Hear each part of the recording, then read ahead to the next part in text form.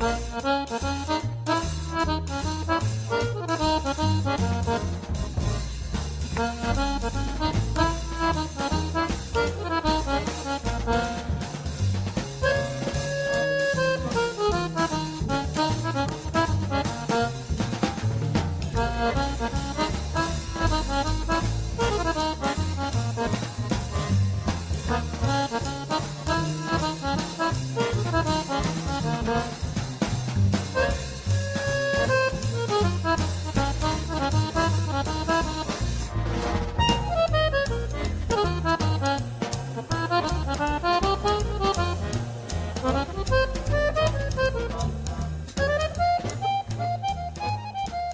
hello, one and all, and welcome again to the Snap No Tap podcast.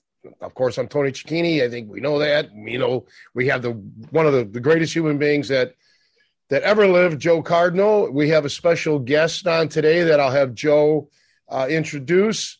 But I think we need to kick off this podcast with some sad news, some bad news. Our dear friend, student, friend, peer, Jason Bender, his father passed away Friday night. As you guys may know that have seen my latest video release, we filmed it at Jason's gym, and Jason appeared on several sections of the video. It's just a sad situation. So my condolences to Jason and his family, and just thought I'd pass that information along to those of you. Joe Cardinal probably knows he has some Facebook page. I'm not on Facebook, so I just texted him, so obviously I'm not going to give out his personal phone number, but pretty sad news, right, Joe? Very much so, and obviously, Jason's been a good friend and supporter of ours. A guest. He's been a guest on the podcast. Yeah. And I mean, of course, my heart goes out to him, and been in contact with him. Of course, fortunately, he was able to be there at the end with his dad which means something, I think. And, I think what's been heartening for me to see is how the community has stepped up to be there for Jason and support him. He has a gym, we often plug his gym here on the show, up in Andersonville, Bender's Martial Arts and Fitness. And I'm just seeing his other students and, other instructors who are friends with his step in and fill in, when he's got to take care of family and take care of this situation, and just seeing all the love that they're giving towards him and support, just as kind of a reminder to me that, training for martial arts and training in general, or whatever your pursuit is, one of the things is the community that you can build, the people, the human connections you can get. Because when something like this happens, if you've played your card right and hooked up with the right people, they can be there for you. And so I'm really I'm sad for him, but I'm also happy that he has all those people who love him and are there for him and trying to do what they can. So, that's kind of the silver lining there. But yeah, all our thoughts and prayers go out to Jason, of course, and anything we can do for him, but yeah, it's definitely sad news. But I do want to kind of introduce our guest, Joe Lau. Thanks, Joe, for making the time for coming out. I guess I can explain how I met Joe. So last August, we did a podcast after I got back from doing 2 weeks at the Tom Brown Tracker School with my friend Dwayne. We talked about that. And there was just a ton of great instructors there, on a range of topics. Everybody seemed to have their own little specialty. So everybody kind of thinks about this kind of this major figure, Tom. But what's to me so impressive is he has this cadre of instructors who specialize in different things, and how, kind of back to my comment earlier about community, how there's this, multi-generational community built around Tom's school and the level of expertise in different areas. And so the way the class was broken down, there was 2 weeks and there was a break in between, because sometimes some people, can't go for the full 2 weeks and so come back. And so there was this gap, from Saturday when everybody leaves and then Sunday when class starts back up again. And that's when I got to meet Joe, and Joe just showed up and it was actually a very special time. I'm so glad that I did the 2 weeks because there was this little interlude between, this nice quiet interlude where a few of us were hanging back, kind of practicing our skills, and then people kind of, people affiliated with the school, people like Joe, just kind of come in and check in and hang out and see how are things doing. And kind of out of nowhere, I see this guy working this weird contraption, making a fire with it. I'd never, so they teach you kind of what I would say, that kind of entry level, and not that they're entry level, they're high level skills, but like the first, your fundamental, I guess is the right word, skills for fire making, which is the bow drill and the hand drill. And that's something that, everybody should have in their skill set or work towards. I just think it's, one of those things that, I try and work on at least once a week. It's just one of those skills. But anyways, he's working on what I believe, and you can correct me if I'm wrong, is an Egyptian drill. That's correct. Okay. Wow. I'm glad and I was like, gosh, that's what it was called. Working on it, fascinating thing. It's hard to describe verbally without showing a picture of it.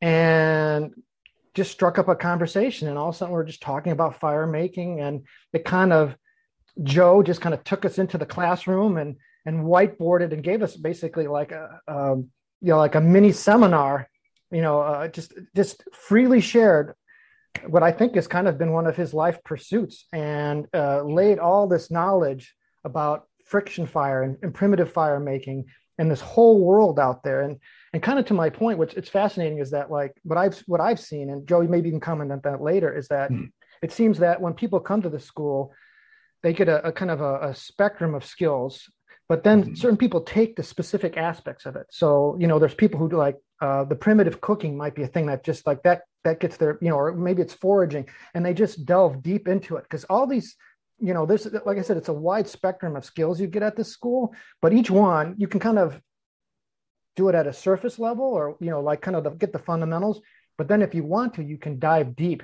And, clearly Joe, once we hear him talking, explaining friction fire and his passion for it, I can't wait to hear his story, basically how that, became his thing. And really, I mean, once we get to talking, you'll be really impressed with it. And he's one of those guys where it's like, why haven't you written a book about this yet? Because it seems like, a level of research. So I'm really excited to have Joe on. I'm glad he made the time to jump on the show here. And I think, a lot of the people who follow the show, I think outdoor skills is definitely, if it's not their primary interest, it's definitely something that I think always have at least a casual interest in. And I think this will inspire some of them. But yeah, so Joe, welcome to the show. And then, please tell us your origin story, not just, your association with Tom Brown, but other things you do. I get the impression maybe you've done some martial arts too, just from kind of your... Yes. Okay. So I'd love to hear all about all those things. So anyways, welcome to the show, Joe, and tell us your story.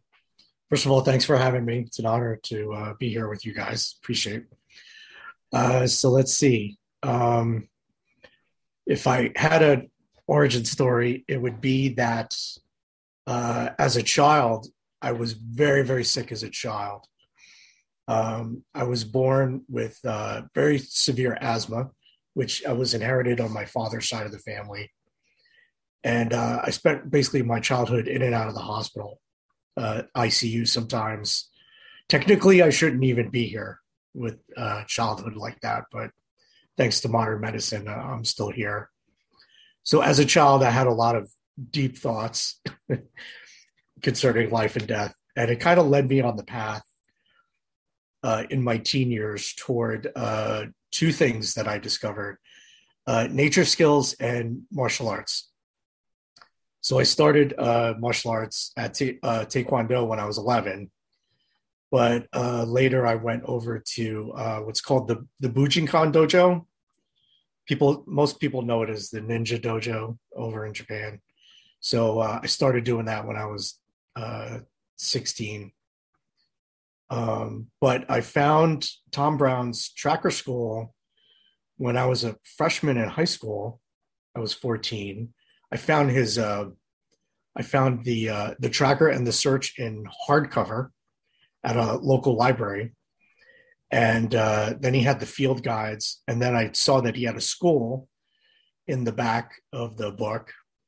And I realized that the school was only 45 minutes from where I lived. Wow. Oh, So, yeah. So for most people who go to the school, they come from everywhere. They come from all over the world. But I don't know. the luck of the draw was I happened to be born like just down the highway from him. And so I started going there when I was 16, and I started taking every single. So that was 1985. 85, I was a senior in high school, and I started going there up until 1996, when I guess they realized they couldn't get rid of me, and they hired me as an instructor.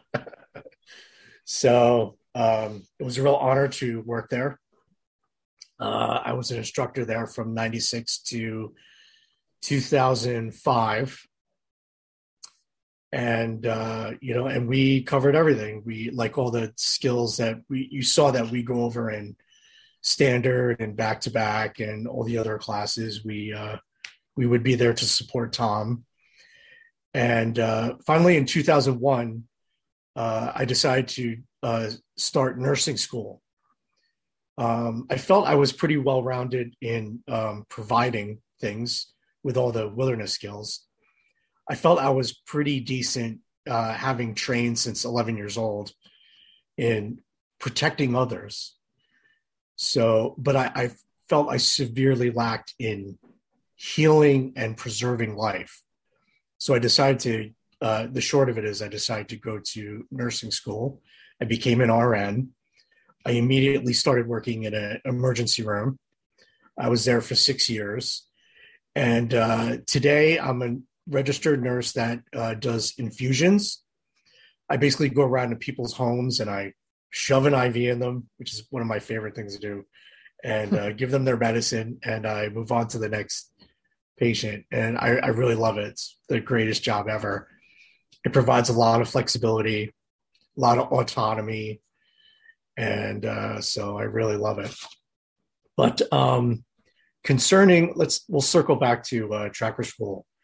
When I was teaching there, yeah, everyone seems to, after a while, fall into their niche, right? They fall into like, oh, I kind of gravitate toward one thing, gravitate toward another. And like I was working with an instructor named Ruth Ann. It was obvious that her strengths were plants and tanning hides. And then you had like Dan Stanchfield and Kevin, and they were like excellent trackers, and everyone seemed to like fall into their thing. So my thing was stone tools, primitive cooking, and fire making. Like those were obviously my things. My joke is that, well, I really like to eat, but I can't eat till I have a fire, and I can't have a fire until I carve the implements out of stone tools. So stone tools gives me fire, and fire gives me food. It often comes back to food. Yeah, for sure. It always comes back to that. It's hard to think clearly when you're a little hungry. So anyway, so after I became a nurse, we had left the school. And after, I have to say, in 2010, I kind of just made it in tracker school. There's kind of a culture where you really, really want to try to learn everything. And you really can't. And you really should not have any kind of shame or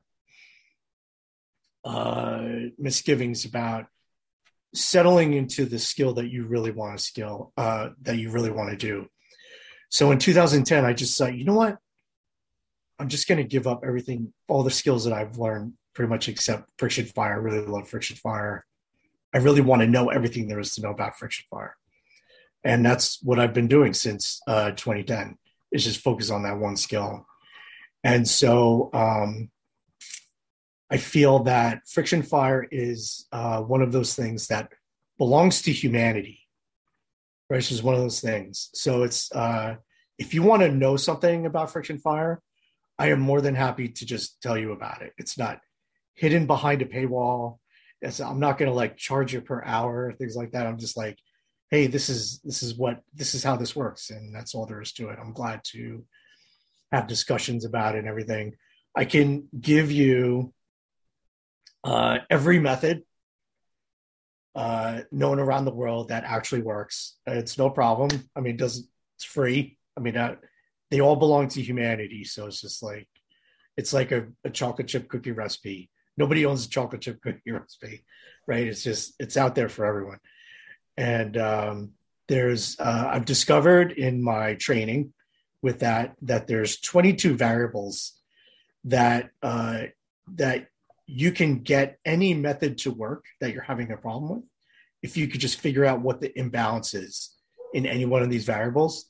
And pretty much in any environment with almost any qualifying material, you can get a fire going with no problem. If you're willing to put in the what is it we say at tracker school? Dirt time. You got to put in your dirt time. You got to really practice. So, or for us that do martial arts, we would say dojo time, right? You got to put in your dojo time. Yeah, you got to get on the mat. You got to get on the mat. Your mat time, right? So it's the same with any skill you want to do, friction fire. So I discovered that while I was trying to really push my friction fire skill and understanding, that it's the same as learning in a dojo. Like, it's exactly the same. My sensei once told me when I was very young, if you really want to be really good at your martial arts, you have to spend 3 times the time, 3 times the money, and you have to have 3 times the grit. Like, if you really want to be good at what you do. And it's really true. Like, the materials that I've been experimenting with, they're not cheap. Especially wood nowadays. Wood, after the pandemic, or still now, wood prices went up incredibly because of the shortages and things like that. So how Fire Dojo runs is it's bootstrapped. Like, as I work as a nurse, I take the money that I work as a nurse and I buy my own materials. I make these kits. Everything comes out of my own pocket, basically. And so when it comes to teaching too, I am more than happy, like right now, to do things like this where I'll donate my time and let you know that if you need help in a certain area, if you want to understand something, I'm here for you. It's no problem at all. But if you really want to be good at any skill, you gotta do your mat time. You gotta really practice. The problem is when people leave tracker school, I'd say 90% of people they leave stuff in their notebook. Like, it's really unfortunate. But you get back to regular life, and life distracts you, and you fall into old routines. It's hard to create new avenues for yourself. You have to carve those things out. It's like working out, right? Like, it's hard to get started, but then the real thing is you have to maintain and sustain. That's really the key. You got to have the grit in there regardless to just keep going. So I hope that's a start right there, I guess. Right? Oh, very, very commendable, very interesting. And it is difficult, like what you teach, what we teach. It's not like learning to play an electric keyboard or even a guitar, because you can live in a 1-bedroom apartment, and as long as you have an amplifier with headphones, you can practice that guitar all the time, or the keyboard. With us, well, with you have to have the equipment. You have to more than likely be outdoors and have access. With us, you have to have many times another training partner and equipment. Right. Yeah, it gets to be difficult. But you're right. You hit the nail on the head with practice. I've been teaching for many decades now, and people just always ask me, the shortcuts. They want they want it now. And many, not everybody. I mean, there's some that do. There's no shortcuts. There is none. No. Absolutely not. So. Well, I'm going to brag a little bit, speaking about no shortcuts. So even prior to the standard class, because confession, I had been to the standard class once before. So in 2017, I was there. And the plan was to come back. And so then COVID hit and whatnot. And so I finally was able to go back, and then I expanded it to the 2 weeks. And kind of leading up to my second trip out to tracker school, I was working on my skills and things, particularly around fire. And although kind of to Tony's point about you really should be outdoors, there's a kind of a running joke with a lot of my friends and family now that they're just waiting for me to burn down the house because they're always smelling smoke from the basement, and they're hearing the squeaking, the squeaking of the spindle. And my son often refers to our family, like our house, as the Addams family, because it's like only my dad would be in the basement trying to make fire. Who do you think in this neighborhood's making fire right now, Dad? And or trying to make fire is probably more accurate. But just leading up to this week, I'm going to it's a pseudo brag because it's kind of not a complete success. But the first time I got a good pile of dust and smoke doing the hand drill, and I was able to get it like within about 4 or 5. I didn't get a true ember, but I was like, I was like, oh wait, I see dust now for the first time. I'm like, and there's this kind of maybe we can even touch on it briefly, but there's this kind of weird thing with hand drill where you do have to condition your hands, and it takes time. And there's this weird temptation where you want to push through. And this is some of the coaching you gave me that's really stuck with me is that, and maybe we can talk about that a little bit. Absolutely. Because I think a lot of what I've seen online and with other outdoors instructors is just kind of like, you got to have these like crazy calloused hands. You got to go through this pain. You got to, because you got to, and so there's this, when I was hitting it where I was seeing progress that I hadn't seen before, I was trying to and sometimes this can go with working out too, where like you kind of get too, I don't know if greedy is the right word or ambitious, but you can push yourself to the point of injury and then you set yourself back. And hand drill is one of those tricky ones where, so I'm like, because I have a running clock to see how long I'm going. And I'm like, okay, Joe, you're 4 minutes in here. Your hands are feeling kind of hot, but I'm like, this is the most dust and smoke I've ever seen. So I'm like, I got to try, it's like this weird, like I got to push through. And so thankfully I didn't get any blisters in the past. Occasionally I've had some small ones, but one of the key lessons for hand drill is like, take your time, build up to it, because it can, like with that first week tracker, when they show it, there was definitely a few guys there who had bandaged their hands. Like they just were going at it so fiercely that, and then, I think one of the ethics he talked about is kind of like the idea of the tribe and like your health of your 20 of your variables. One of them is your health. Correct. Maybe you can just describe that and that kind of idea. All right. So this is what you're hitting on right now is a very, very, very important point that I'm trying to get across to anyone that's interested in friction fire. I really have to advocate this, and that is you don't have to build up your hands. Like you should never get to that point where your hands are just ruined. So, and this is after pretty much spending most of my life doing friction fire. And so the key things is if you don't have the correct materials, this is one of the key things. You have to have the correct materials carved in the correct way, so they're structurally ideal. But on top of that, you have to balance all of these variables. So when it comes to hand drill is the only method that is going to injure you, and it will be because you did it to yourself. Like it's for some reason there's an ideology that you just have to keep going and you have to bust through. This is a cultural aspect of learning hand drill that I'm really trying to fight. A hand drill should always, and I mean always, be blisterless and callousless. Like you should not ever have to do that. So hand drill is one of those methods that's like a technique that people want to aspire to. Like it's like a top line method out of all the methods, because it's only 2 sticks, right? It's your one plant spindle, and it's the base, it's the hearthboard, and that's all you have. And you are the engine that drives this spindle into the board. The problem is thinking that you have to basically kill yourself to get this goal doing this method.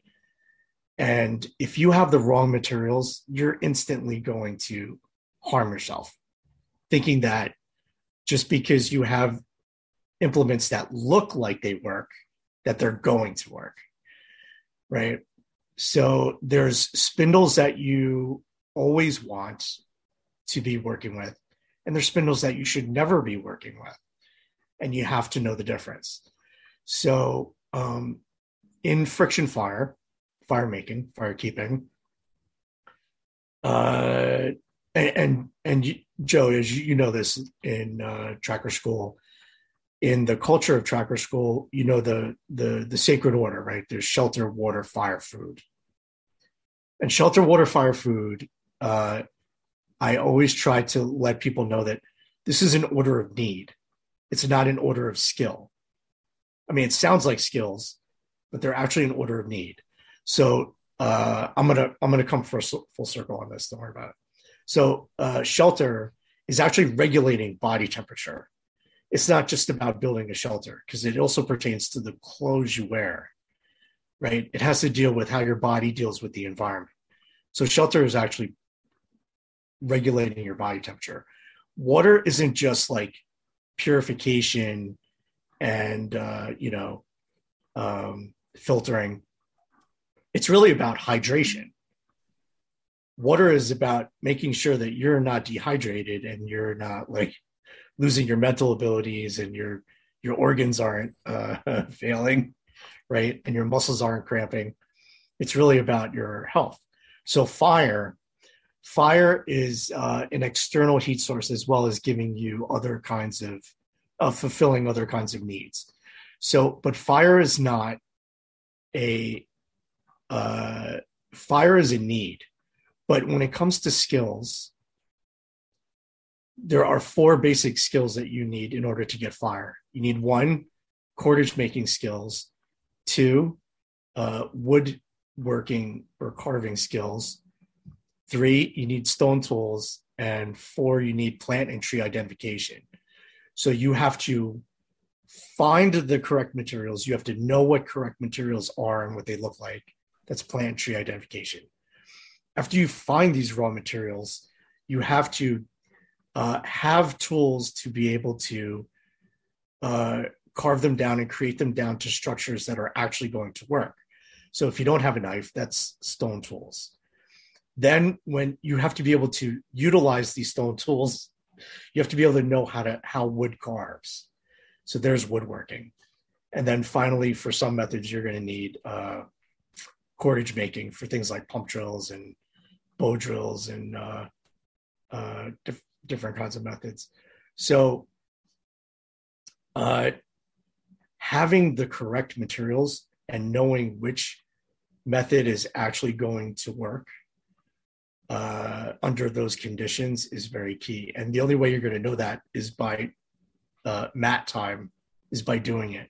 So just being told, for example, if you have a list of plants that could be used for hand drill, for example, let's say mugwort is on that list. If you collected mugwort at the wrong time of year, under the wrong conditions, it will never work for you. Just because it's on your hand drill spindle list doesn't mean it's going to work. It has to work under very specific conditions. So you could spin and spin and spin until you basically rub the skin off your hands down to the bone, which is not going to help you. So you have to actually know all these things. And if you're not using the correct materials, I just keep reiterating this, you're going to harm yourself. And the problem is not that you're just harming yourself. You're harming, circling back to what you said, you're going to harm the tribe, because it's really about the tribe. A firekeeper's duty is to getting fire for the tribe. Well, now your whole tribe dies because you didn't balance all the variables, and you don't want that to happen. So, because now you can't function, and now you can't function because you've basically ruined your hands.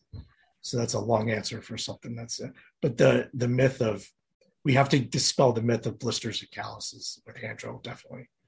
So, where do all these skills originate from? I mean, are they a Native American thing? Are they Western or European, Asian? What? Give us a little insight. please. Well, it's hard to say because it goes back prehistory. Like there's no real way to know. Chances are, it began in Africa when we moved out of Africa and spread out through Europe and Asia, and then finally across the Bering Strait, the land bridge over into North America, right? So if we follow, and we have the whole the DNA trail now. Like we could, like when you do your DNA and you swab your mouth, how we trace things back now. Chances are it started way, like almost 100,000 years ago. Like written history only goes back like a few thousand years. So there's really no way to know. But chances are the first friction fire was a hand drill done without a notch, because there's a way to do hand drill without a notch. There's a way to do it if you have perfect materials that if you spin it long enough, you're going to get a coal somewhere on the bottom of the spindle near the base. And this is some people call this the notchless method. I call it the pre-notch method, because what you're saying is because it predates history, we discovered somehow that a notch allows a place for a coal to form. I almost imagine that in history, a guy or someone was spinning a spindle, trying to get a coal, and he probably did it near a crack in the wood. And somewhere in the crack, most of the dust collected. And then they discovered that a notch is better than having no notch at all. And that's how we came to like carve the notch, is my my hypothesis. I can't prove it, but I think that clearly the hand drill has probably got to be humanity's first method to figure out fire. Probably. There's no way to know. There's honestly no way to know. We can't, unless we have a time machine and we can go back and go see what our ancestors did. But as the hand drill probably spread across cultures, and they, as humans tend to do, they evolved the technology along with it. Like they added like the Inuit people, the Eskimo people, they added a pressure mouth brace. Like they have a brace that they put in their mouth, and they use their neck and their body weight to push down on the spindle, which kind of helps. Or like Joe, you were talking about the Egyptian drill. They have a pressure hand brace, which they put on top, and they're allowed to create more pressure. They put their whole body weight on top of it. And then they add a cord to it with a bow, and all kinds of things. So we added technology along the way. But chances are it was the hand drill, the simple hand drill. Probably someone was just playing around one day. Somebody probably just took a stalk and spun it, and they found it was warm on the bottom. And then some guy just kept going and going until finally they got a coal. Is probably how that happened. There's no way to know, but that's what we guess, I'm sure. I get the impression that's how a lot of our humanity's discoveries happened. I think like they do. Like when we talked about stone tools briefly, I think the kind of joke was that it was like someone was pissed about something and threw some rocks down. Exactly. And exactly. say, That's exactly right. I've got a sharp edge. I got a sword. This looks useful, and so or whatever.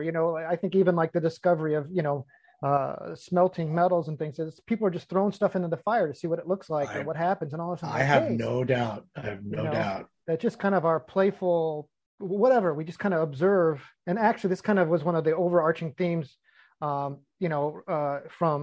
the Tracker School, and actually, like what Tony teaches was self-defense. And actually, it's interesting you mentioned nursing school, because I'm going to EMT school for almost the exact same reason you are.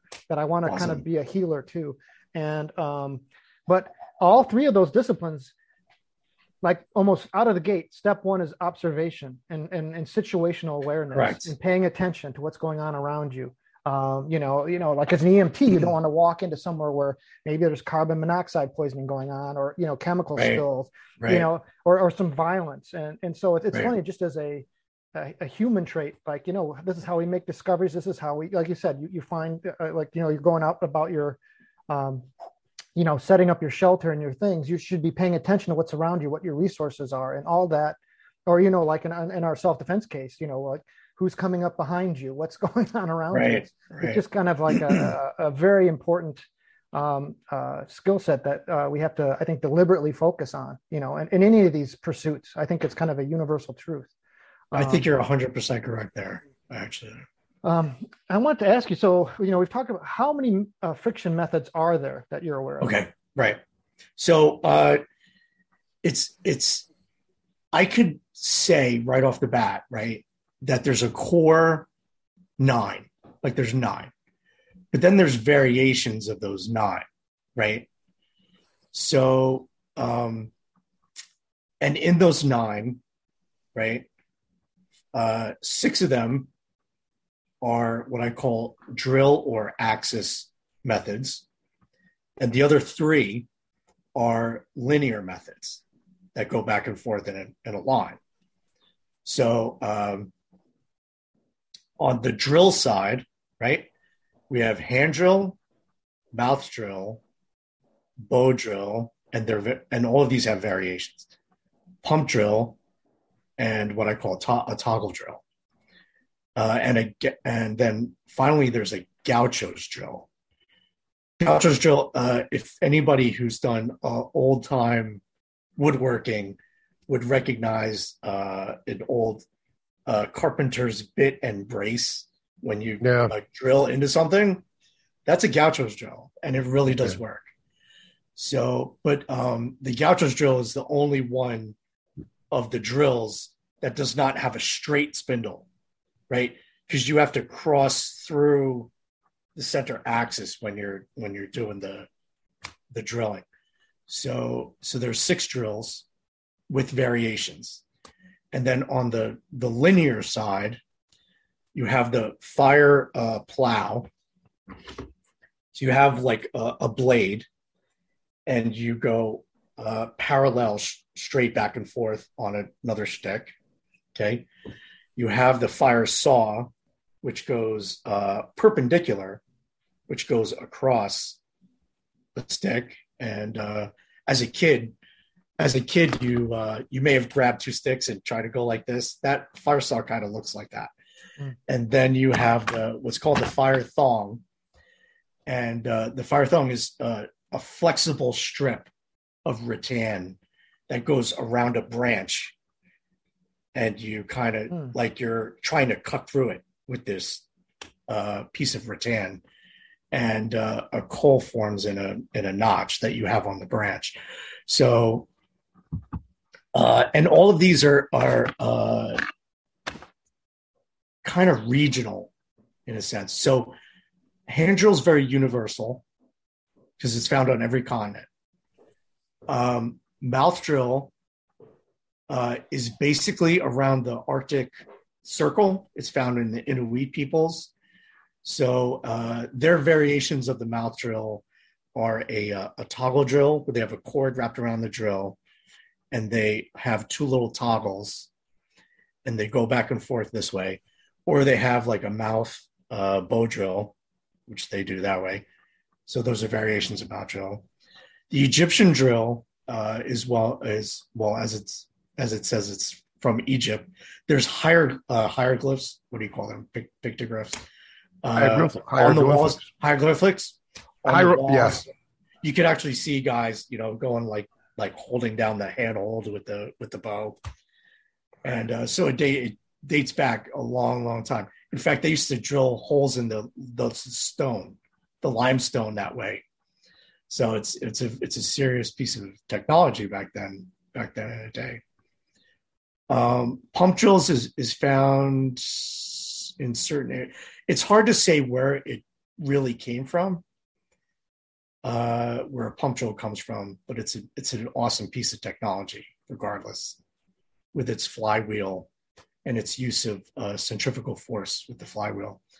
A toggle drill is also Inuit people, the Eskimo people, but it requires two people to do. And I'll circle back to this, but the toggle drill enables you to be able to do any wood in the world if you build it correctly, no matter how hard the wood is. If it's a qualifying wood, you're going to get a fire going using a toggle drill if you can. So that's like the fallback method to get pretty much anything going. So fire plow has to be a very, very soft wood in order to get going.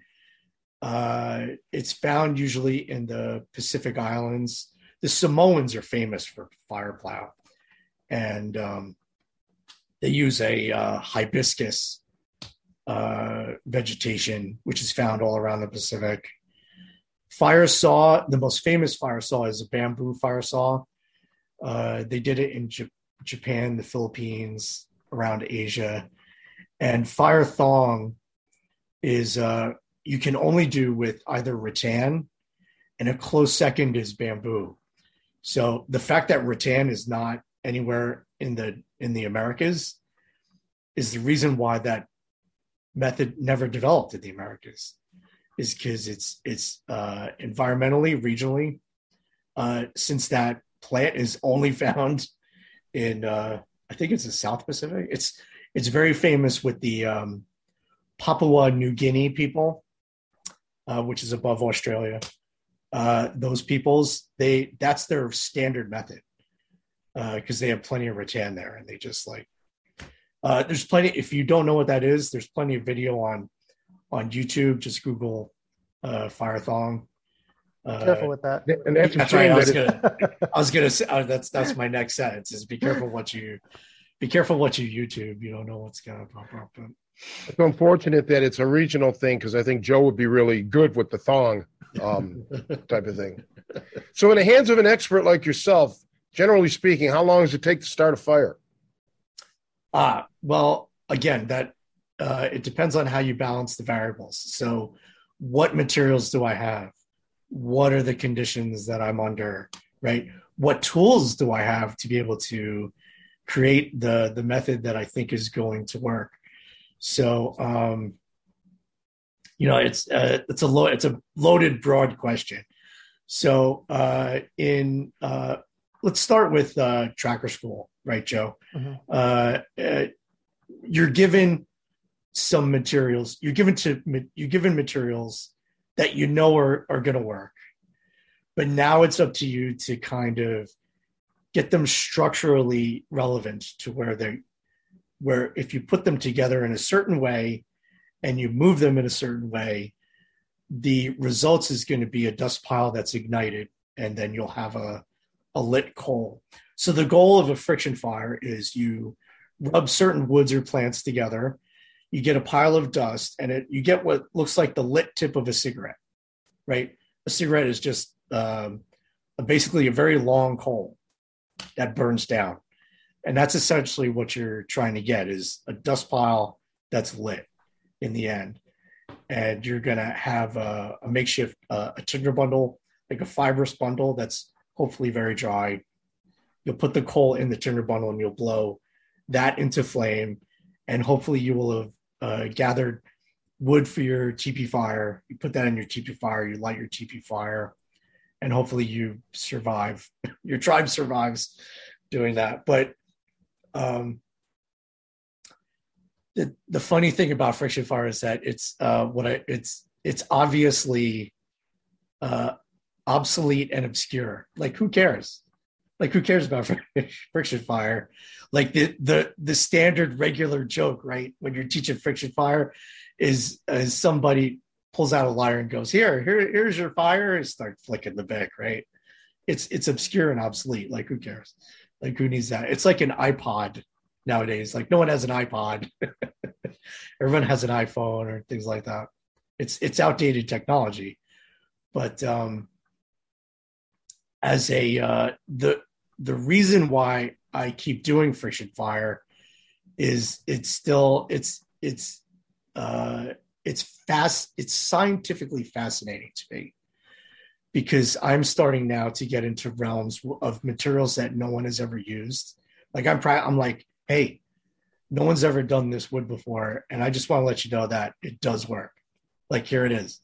And I make videos of like, hey, no one would ever thought to use a wood this hard, but you can do it. So one of the things that I've done is I've organized all the methods into a small hierarchy of like, if you can't get a material with this method, try this method, and then you'll probably get it. And if that one doesn't work, try this method. And then you get all the way to toggle drill. And if like toggle drill will almost guarantee any material will work after that. So it's been a fascinating road to get anything that comes in my hands. Back to your question. It's been a fascinating road to get anything that comes into my hands to ignite, no matter what it is, like woods that no one would have even considered. So, for example, there's one of the hardest known woods in the world is bull oak from Australia. And years ago, like I think it was like 2011 or something like that. Thank goodness for the internet. But like I got online with a woodworker from Australia. I'm like, hey, do you have any bull oak? And he's like, yeah, I got some bull oak. He goes, I go, how much do you want for it? He goes, well, I don't need money. Maybe you could send me some woods from America that I don't have. I'm like, deal. I'm like, you got it. So he sent me like these pieces of bull oak. They're like rocks. Like they're just like, they're so dense. They're literally like bricks. They're so heavy. And I'll tell you, I got a fire going with that. If you have all the variables balanced, you could literally get any wood material to ignite after a while. So kind of you're mentioning, for those who are not familiar, you kind of introduced me. There's a scale of hardness when it comes to wood. The Jonka hardness scale, JANKA, Jonka hardness. I think that's how you pronounce it. And just go on, like, just Google Jonka hardness wiki, and wiki will quickly explain to you what it is. But they fire a steel ball there's a machine that fires a steel ball into a sample of wood, and depending how far this ball goes halfway into the wood is a measurement of its density. And they've pretty much any commercially known wood, they have a Jonka hardness measurement for it. So what I've been doing is I've been finding every single wood that has a Jonka measurement on it I try to get a call off of and practice with that. So, and then I just check it off. I check it off my list. I'm basically going down the entire availability of trees around the world. Doesn't matter where it's from. So, hey, I've been doing insane different kinds of like woods that you wouldn't even imagine, like ebony, Osage orange, purple heart, like woods people haven't even heard of, like woods I haven't even heard of. I'm like, what is that? What is that? Like I go online, like I've never heard of that before, and I'm like, I got to get some of that. Try it out. Like no matter. Make some Q sticks out of purple heart. Believe it or not, cool Qs. I almost bought one, but I chose not to.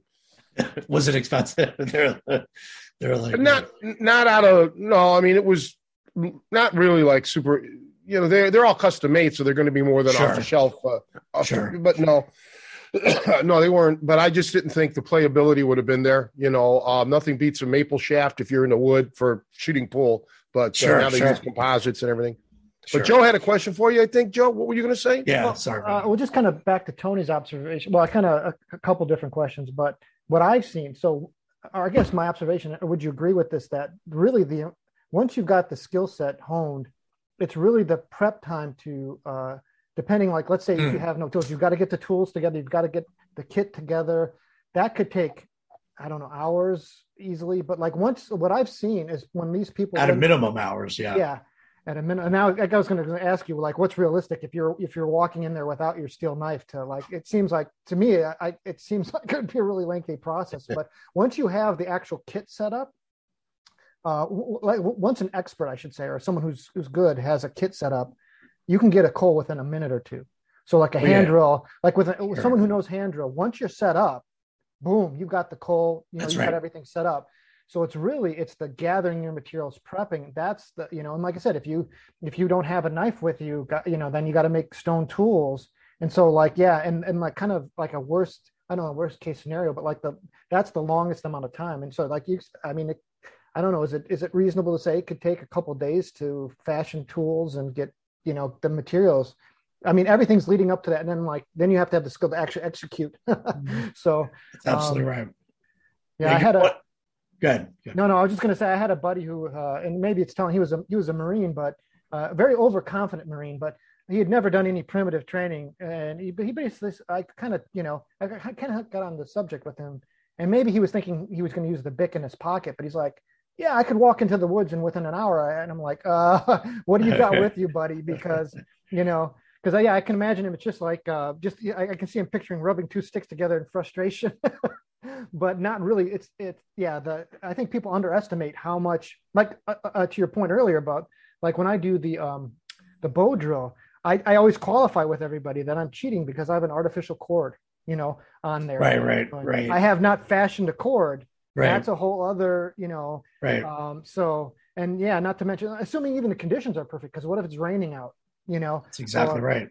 So I mean, yeah, what is the worst? I can't even, I feel it's like the observation, well, it could always be worse. Like I can imagine it could always be harder to make, when the more you think about the different variables that are in there. It's hard to give a straightforward answer, but like in dry conditions, when you have a kit fashioned, whether it's a bow drill or hand drill, I see guys who know they're doing like in a minute or two, they have a coal going and they got a fire going. So it's all the prep work. That's the lengthy part. So I don't know if there was a question in there, an observation, but I guess, yeah, if you could expound on that, if you have any other thoughts. No, that's 100% right there what you're saying. So when I do demonstrations for like scouts or groups or whatever, I have everything is made, and I always let people know that like, okay, I'm about to light this up, but you're missing like 98% of what I've done, like 98%, like. I had to gather everything. I had to carve everything. I had to put everything together. I had to, so what you're seeing here right now is me just assembling them and heating them up and lighting them up. Like that's like nothing. That's like nothing. Like it's time wise. Like I think one of the reasons why no one really, and I mean nobody really practices friction firekeeping is because somewhere instinctually they know it's a lot of work. Like it's a lot of work. But one of the reasons why I have taken this on is because I enjoy that work. I don't see it as work. I actually get more out of building the sets and the kits and the methods and the techniques. I enjoy that so much that sometimes I don't even care whether I light it up or not. I'm like that, like just getting the set to where it will work for me is so much fun. It's fun for me.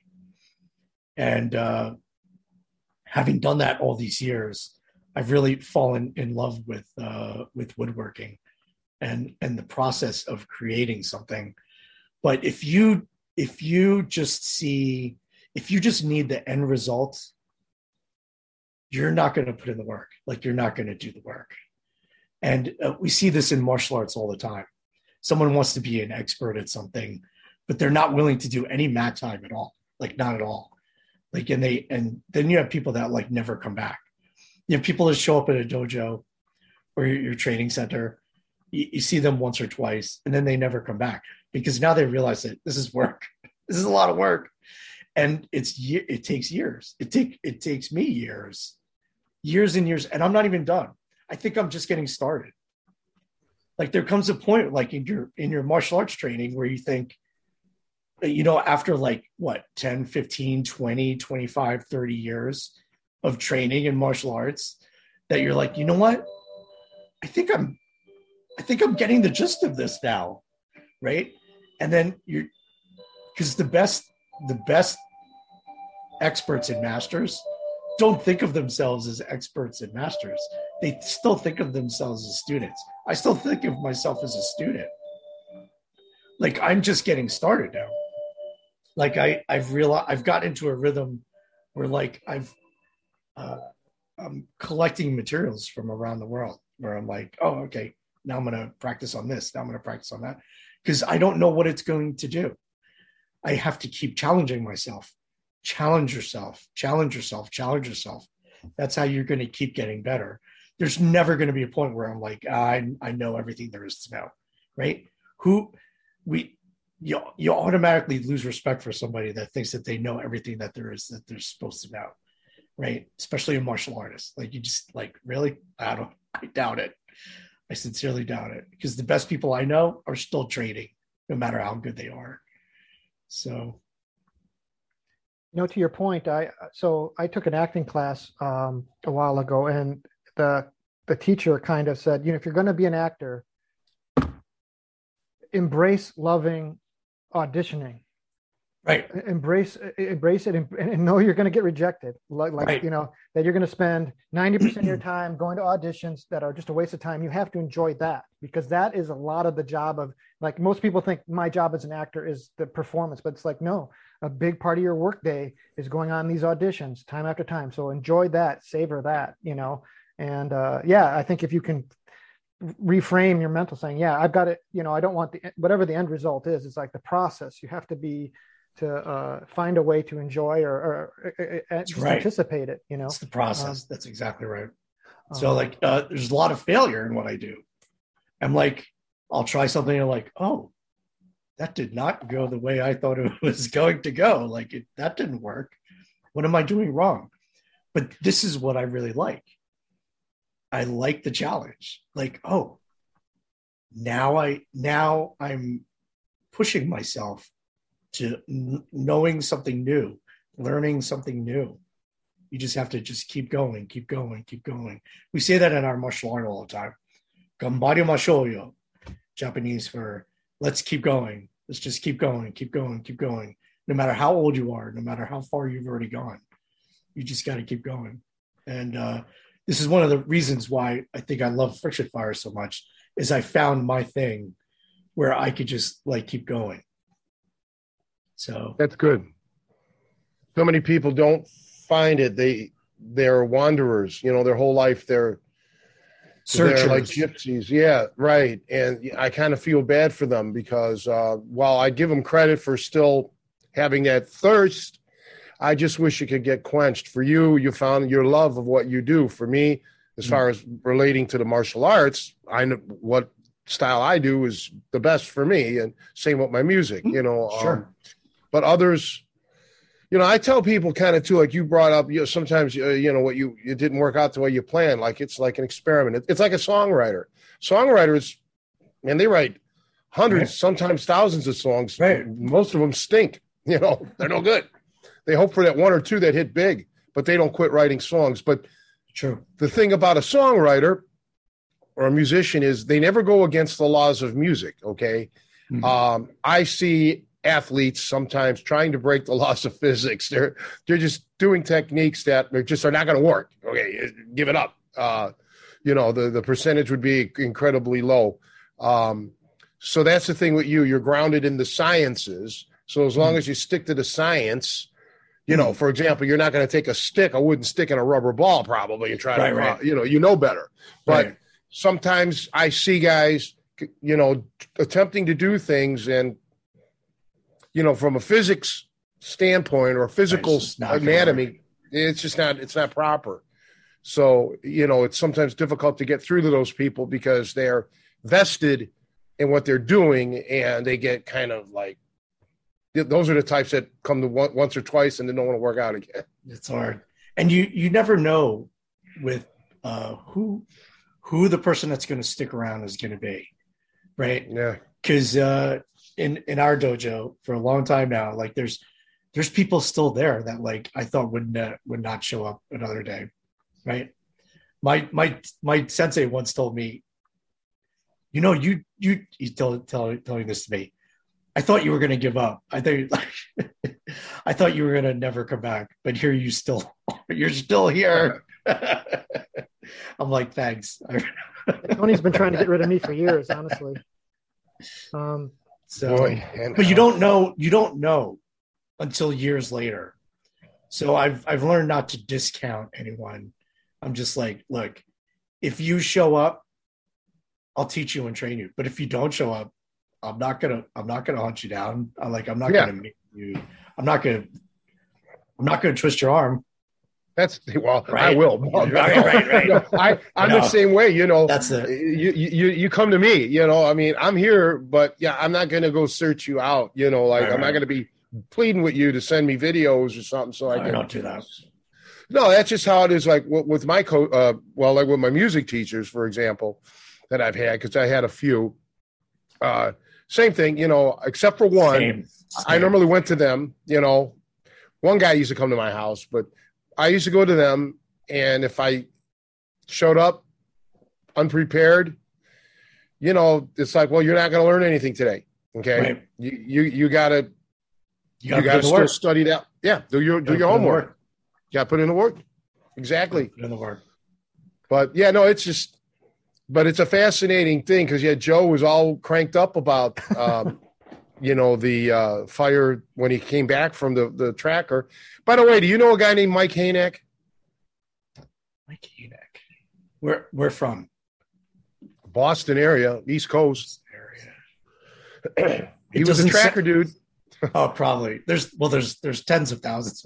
I don't know. It doesn't sound familiar, but okay. Nobody seems to know whatever happened to him, but he had done some martial art video.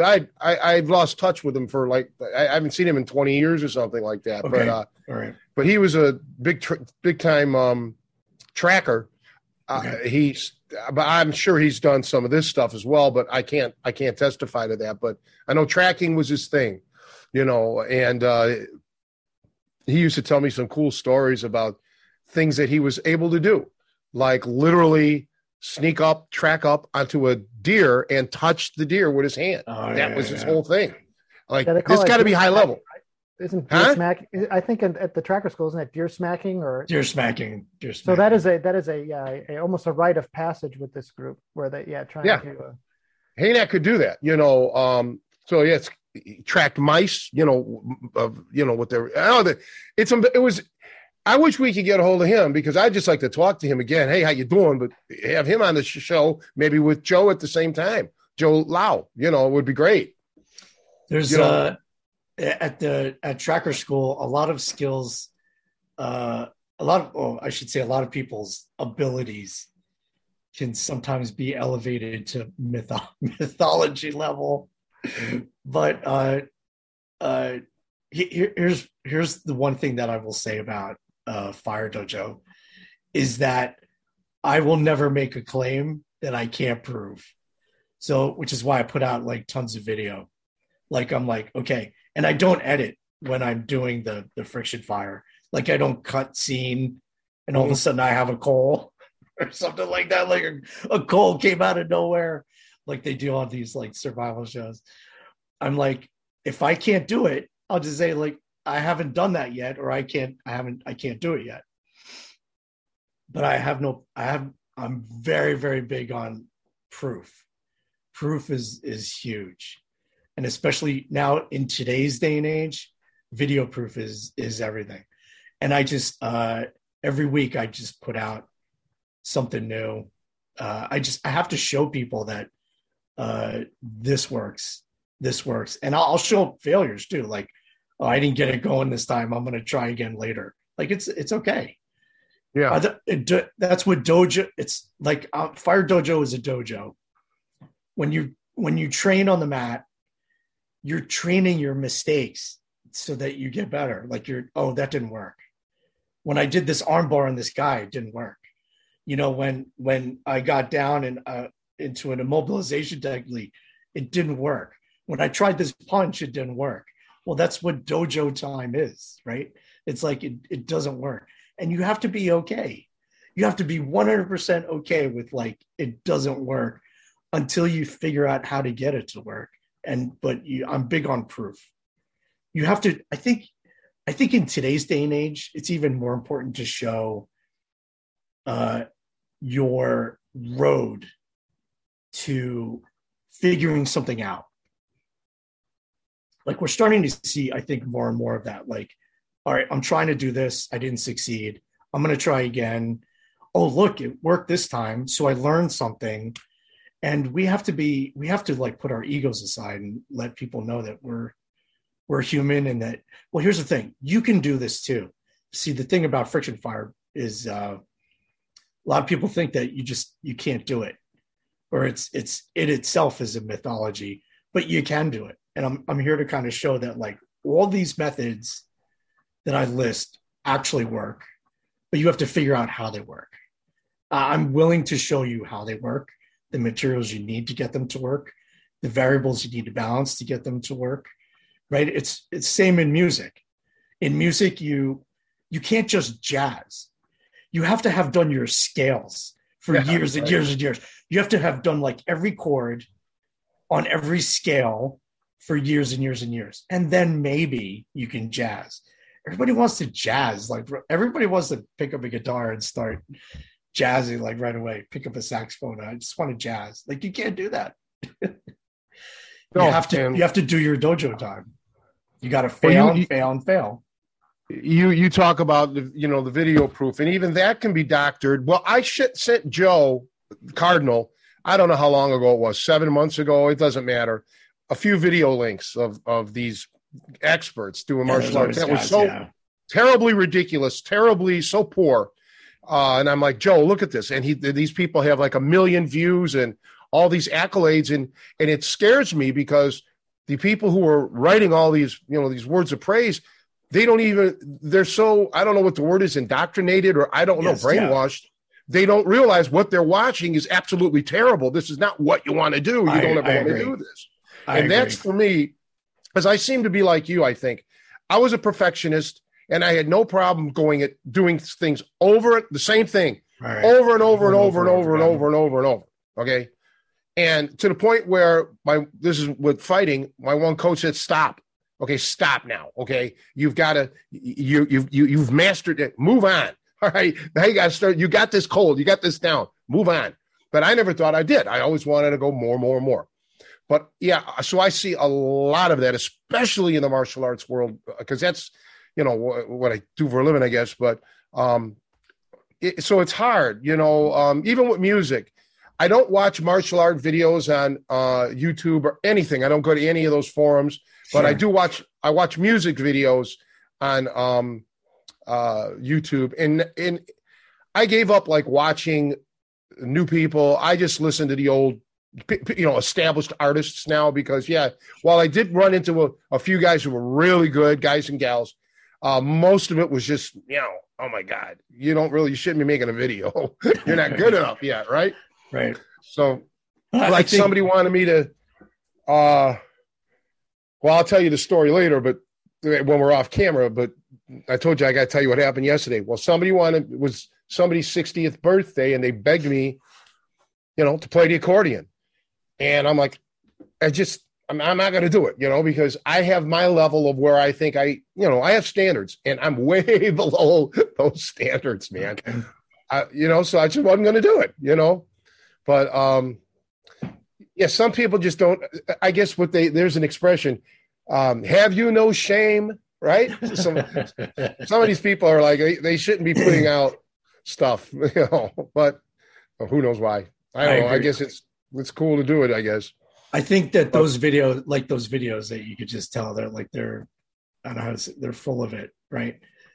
That in itself is proof. It's unfortunate if you don't have the experience and the knowledge to understand that what you're looking at is fraudulent. Yeah. because the novice will be tricked, but the pro is not going to be tricked. Like, they are going to know. So I can only speak for myself. I can't speak for other people. But when I put something out, I know that there's people who understand the skill of friction fire. And if they're looking at it, they're going to know that this is not BS. So I hope that when I put something out, or if any of us put anything out, we've already set ourselves to a higher bar, that we're not, if the whole point of putting something out should be to prove something, but when someone's putting something out because their ego is involved, or they're trying to elevate themselves for some psychological reason or financial reason or something like that. It's unfortunate, but that in itself is a kind of proof that they're full of it, I think, if you know what you're looking for. Yeah. You have to recognize it. But I think you're right there. I think you're correct there. Yeah, it's sad. And like I said, in today's day and age, people are Google smart. Everything is just, and you can literally send somebody down into a dangerous situation, giving out phony health, like you're a nurse. So if you give out phony health advice, I mean, the internet, is littered with, pseudoscience and, quackery. And I guess it's always been the case. It's exhausting. It is exhausting. I had somebody that I knew once, I won't mention who, personal. And, she was every apple cider vinegar could cure everything. Okay. That, and it just went on from there. Right. You can't rationalize with these people. So yeah, I know. I can't. I just say, forget it. Okay. Goodbye. See ya. That kind of deal. I'm the same, actually. I'm at a point where I used to do ER. I was in the emergency room for six years. And, all right. So here's the thing about being in the ER. You have like 4 or 5 rooms that are yours, your section. We call it a pod. So you have your pod, right? So an emergency room is basically a multiple casualty incident that's controlled in a controlled area, because all there is like crises coming in through the door, and you're just kind of putting them into rooms. So it's a multiple casualty, right? So you're one, like you have an asthma attack here, you have a heart attack here, you have this a psych case here, right? You have a broken leg here. You've got all kinds of things you have to deal with, but they're yours. Like they're mine. Like I have to deal with them. So when I had like a couple of medical cases, and then I have a psych case, I can't spend a ton of time with a psych case, right? Because they'll talk and talk and talk. Don't get me wrong. I have 100% sympathy for mental illness and things like that. But I have someone over here who's potentially dying in the next room, and in this room over here. So I can't just be talking with you, trying to figure stuff out. So I learned, like, through experience, like right away, how reasonable and rational you could be. And then I just have to kind of just move on and figure out what I need to do from there. And I'll tell you what, that elevated my martial arts training to a very high level to figure that out. Because I can know right away whether this is a dangerous situation which could escalate, and whether it requires de-escalation for it could be potentially violent. And I could let security know, and the other staff know, and let the doctor know, and have medications ready just in case, like things like that. So I know what you mean. I know what you're saying, like about how you can communicate with someone where they're receptive or not to reality, I should say, right? Yeah. Correct. Thanks, Tony. Yeah. Yeah. It's and it's the same thing with with the martial arts or I would assume religion. I remember, well, I guess I could say this. We had this. My ex-wife. Well, she wasn't my ex. She wasn't even my wife yet at the time, but we're divorced now. But she knew this pastor, old guy originally from Alabama or something like that. But he was just a cool old dude, just really an interesting guy. And I'm not in. I don't necessarily share their belief things and all that, regardless.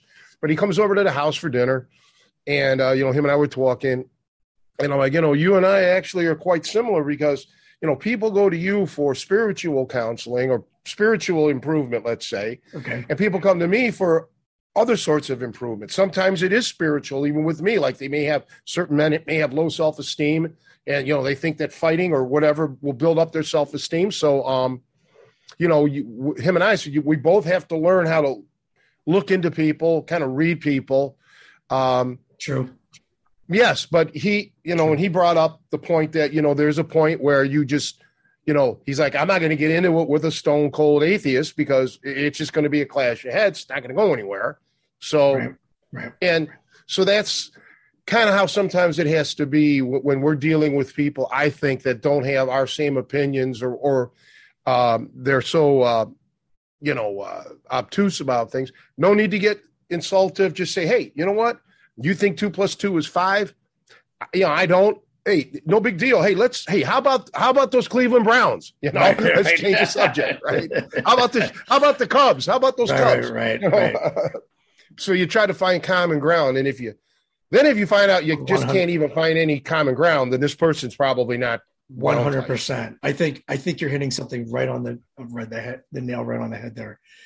It's a much better thing to get off something that's divisive and separatist and get onto something where that connects, that's our similarities in humanity are very important. Like that's vital. What you just said is vital.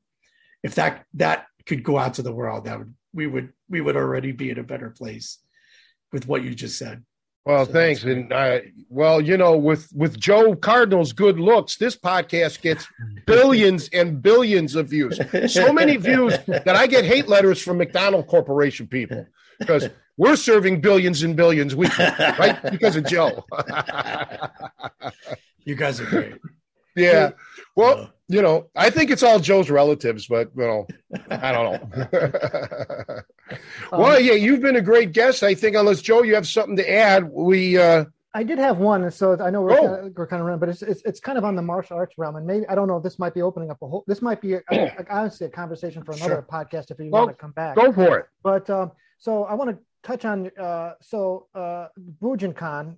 I'm familiar with it from the outside, and Tom Brown.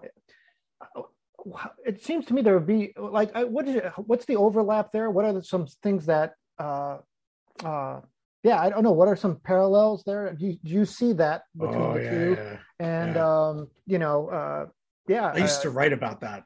Back in the day. So I'll tell you what the main thing is. The main themes between tracker culture, wilderness survival, and the whole ninja thing is that you just want you and yours to survive and thrive. And you're not wishing any ill will on anyone. You just want to make sure that your kids, your grandkids, your great grandkids go on and have good lives. And that's really all. Like it's the same things that it gets down to the lowest common denominator, that what you want for yours, I also want for mine. Like on this, when it comes to what Tony just said, on the things that are the same, shelter, water, fire, food, right? All the same. Doesn't matter what human being you are, those things are the same. Security and what is it? Maslow's hierarchy, right? So, physiological needs, safety and security, love, and then, self-actualization, something. So all of those basic things are the same. when we get down to stone tools, making an arrowhead, or cooking over a fire, or trading with a spear down in scout class, we're just getting down to the foundations of what it is to be human again. Protecting art. So I used to present it in this way when I was teaching. So in tracker school, we have the thing called the scout, right? The scout was kind of a high level person with skill in the tribe, the scout. Well, the scout's role was life supporting information gathering and problem solving. Like that's really the scout's role. So, but under the umbrella of Joe, what you talked about before was, and Tony, is awareness, right? Awareness of stuff around you is highly important. Like that you're going to be an EMT, Joe.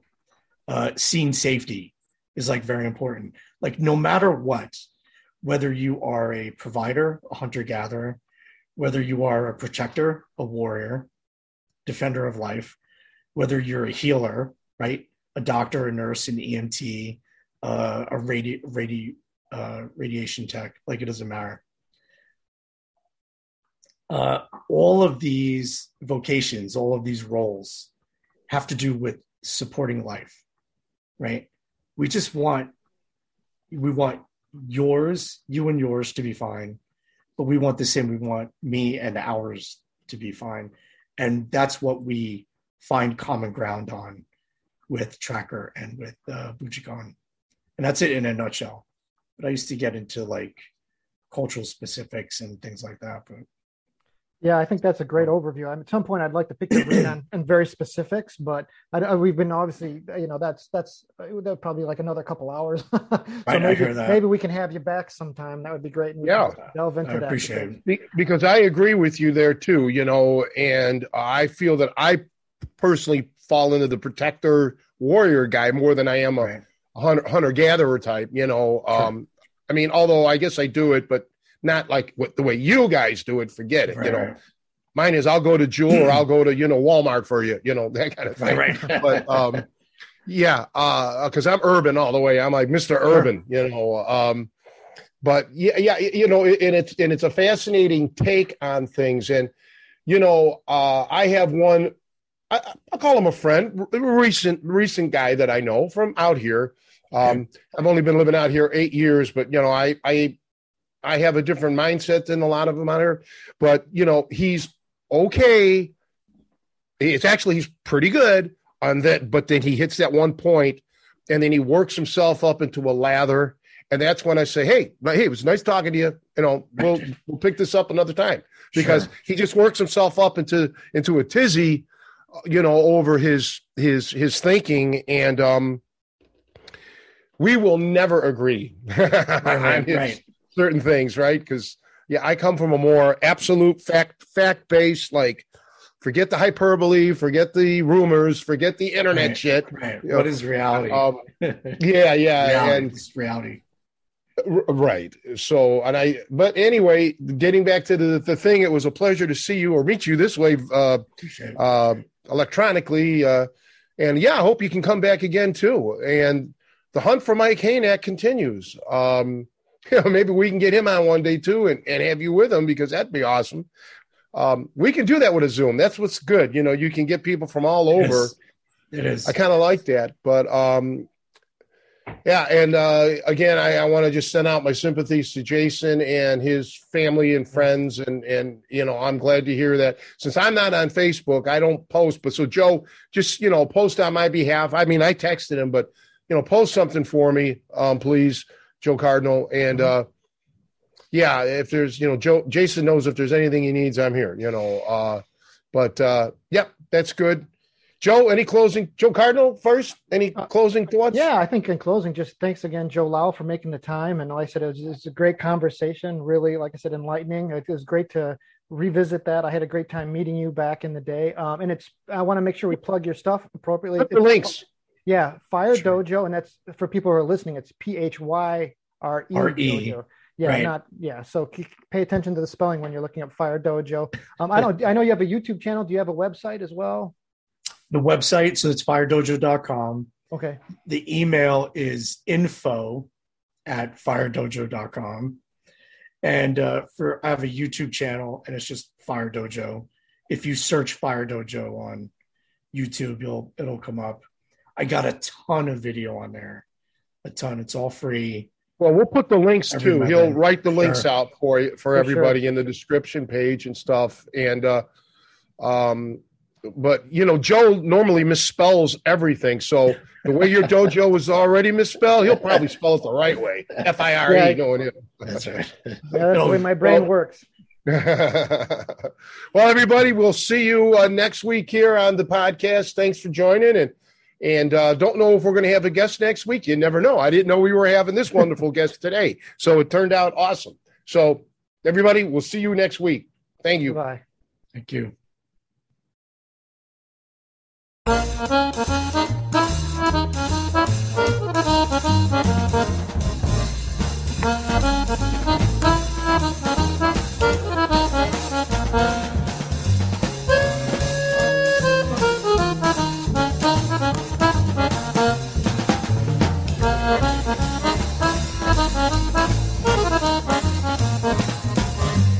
Bye.